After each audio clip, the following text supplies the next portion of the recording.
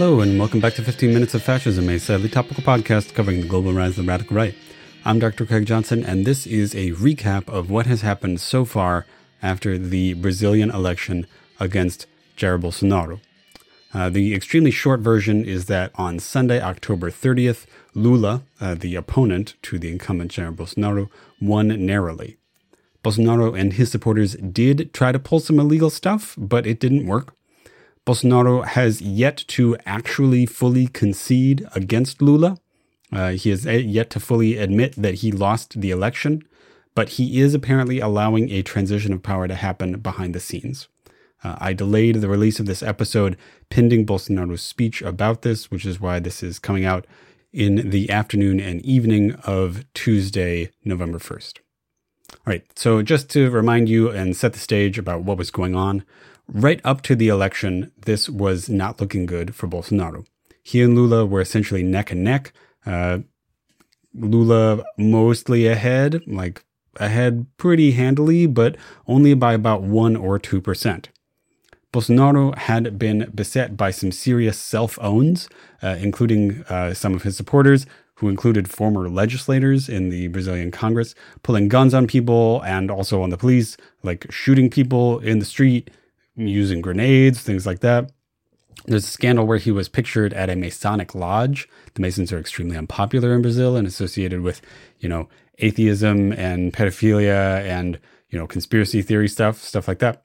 There was also a scandal in which he, said on a podcast that he spontaneously ejaculated upon seeing an underage Venezuelan sex worker in Brazil.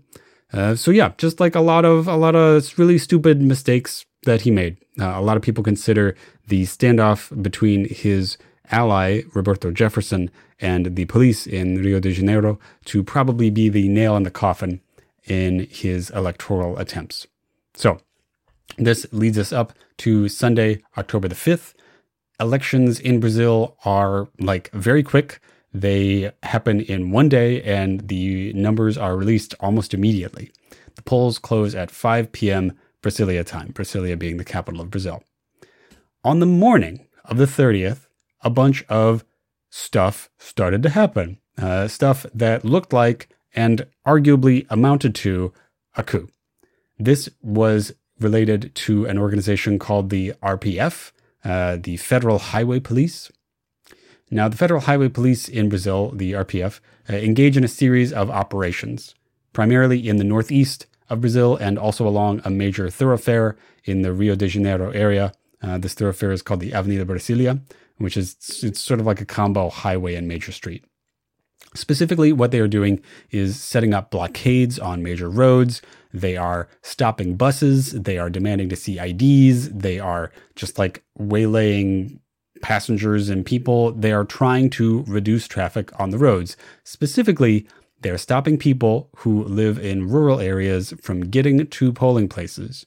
And in Brazil, rural people typically have been voting for the PT, for Lula's party. They're trying to stop people who live in Lula voting areas from being able to get to the polls by 5 p.m. So they're setting up blockades, they're stopping roads, they're stopping bridges, they're stopping buses, they're demanding IDs, they're really harassing people. Again, the locations which they picked were specifically and transparently chosen to affect Lula voters. The leader of the RPF, a man named Sinevi Vasquez, is a known Bolsonaro supporter. He has tweeted openly about how people should vote for Bolsonaro.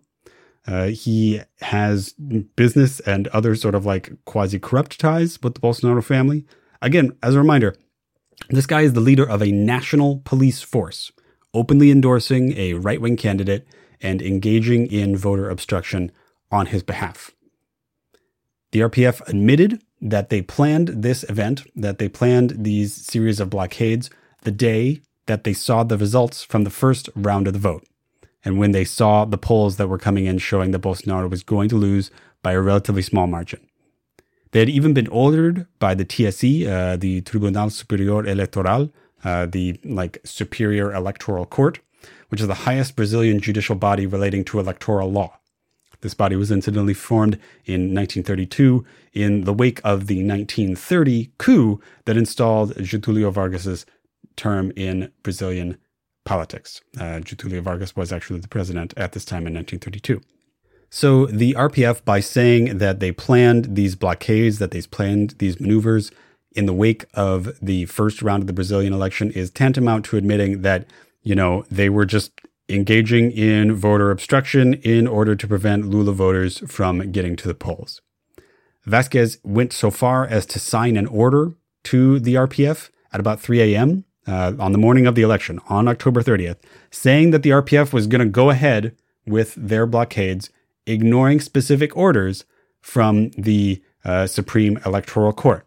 So this is, again, the leader of a national police force, an ally of Bolsonaro, openly saying, I am defying the court and I am going to obstruct voters. So again, to be clear, a cop who is the leader of a national police force and who is an ally of Bolsonaro intentionally, openly, publicly denied a court order and went ahead with his plan to blockade voters from an opposition candidate in an extremely tight race. The clear purpose of these activities was to prevent Lula from being reelected. On the 30th, as people are learning about this, it's all over the place in Brazilian social media and in some other languages, although it was never covered particularly extensively. Let the Northeast vote was trending on all sorts of social media in Portuguese, the Northeast again being the locus of these voter obstruction activities because it is the center of Lula's base in the country. The Northeast is one of the poorer regions in Brazil. It is also one of the regions of Brazil that is predominantly populated by people of color. Vasquez, the leader of the Federal Highway Police, has been brought before the court in order to explain himself on the 30th. He kind of explains himself. Essentially, he claims, this was a routine set of activities, blah, blah, blah, blah, blah. There's a little sort of quick investigation about it. Meanwhile, a lot of people, commentators, and also officials from the Workers' Party, from Lula's party, are calling on the extension of the vote. They're calling on the Electoral Tribunal in order to extend the vote. By this point, it's about 3 or 4 p.m. And as a reminder, the polls close, hard close, at 5 p.m. The leader of the Electoral Tribunal, a man named Alexandre de Moraes, says that the obstructions by the Federal Highway Police didn't impede anybody from voting and that there will be no extension. That comes in at 4:30.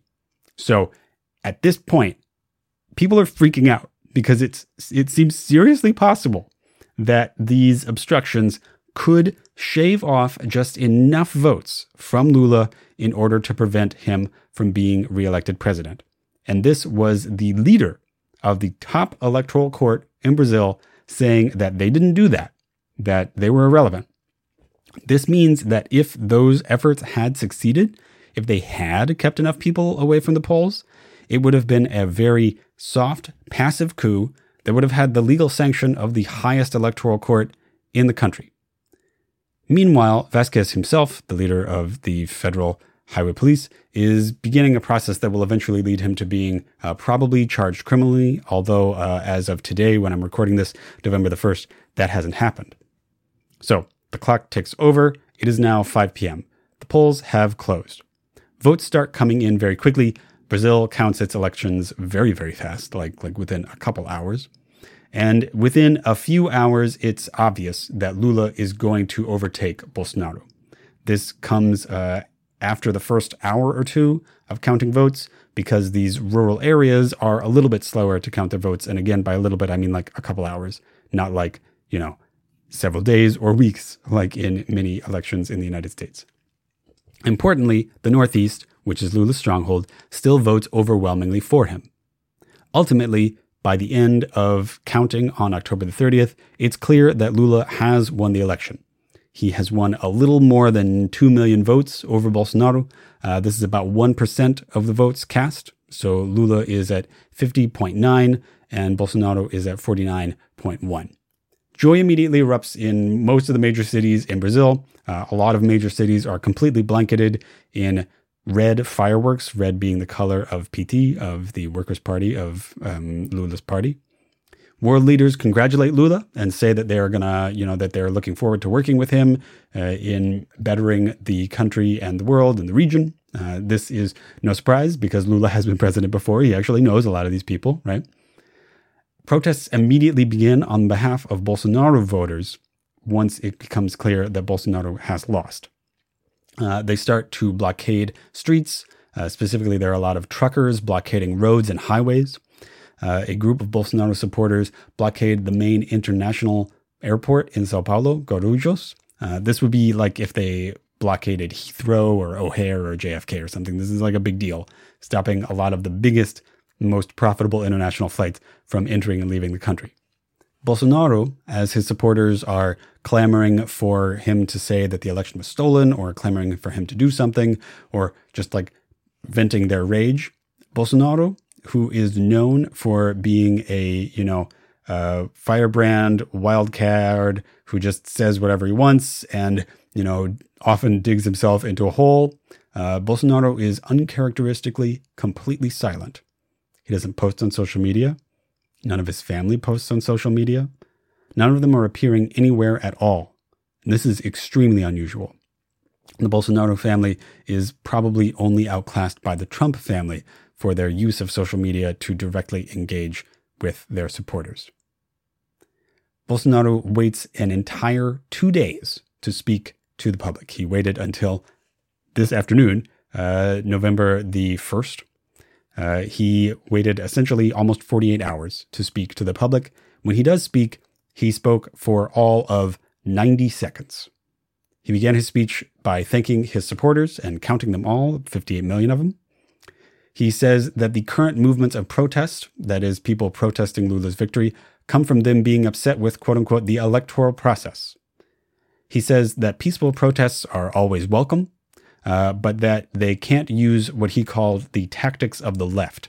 By this, he means the more disruptive protests, saying simultaneously like, hey, stop blockading the airport, you'll get us in trouble, and also trying to say that that form of protest is exclusively on the left, trying to link this disruption with the left when in fact it's right-wing people who are doing it.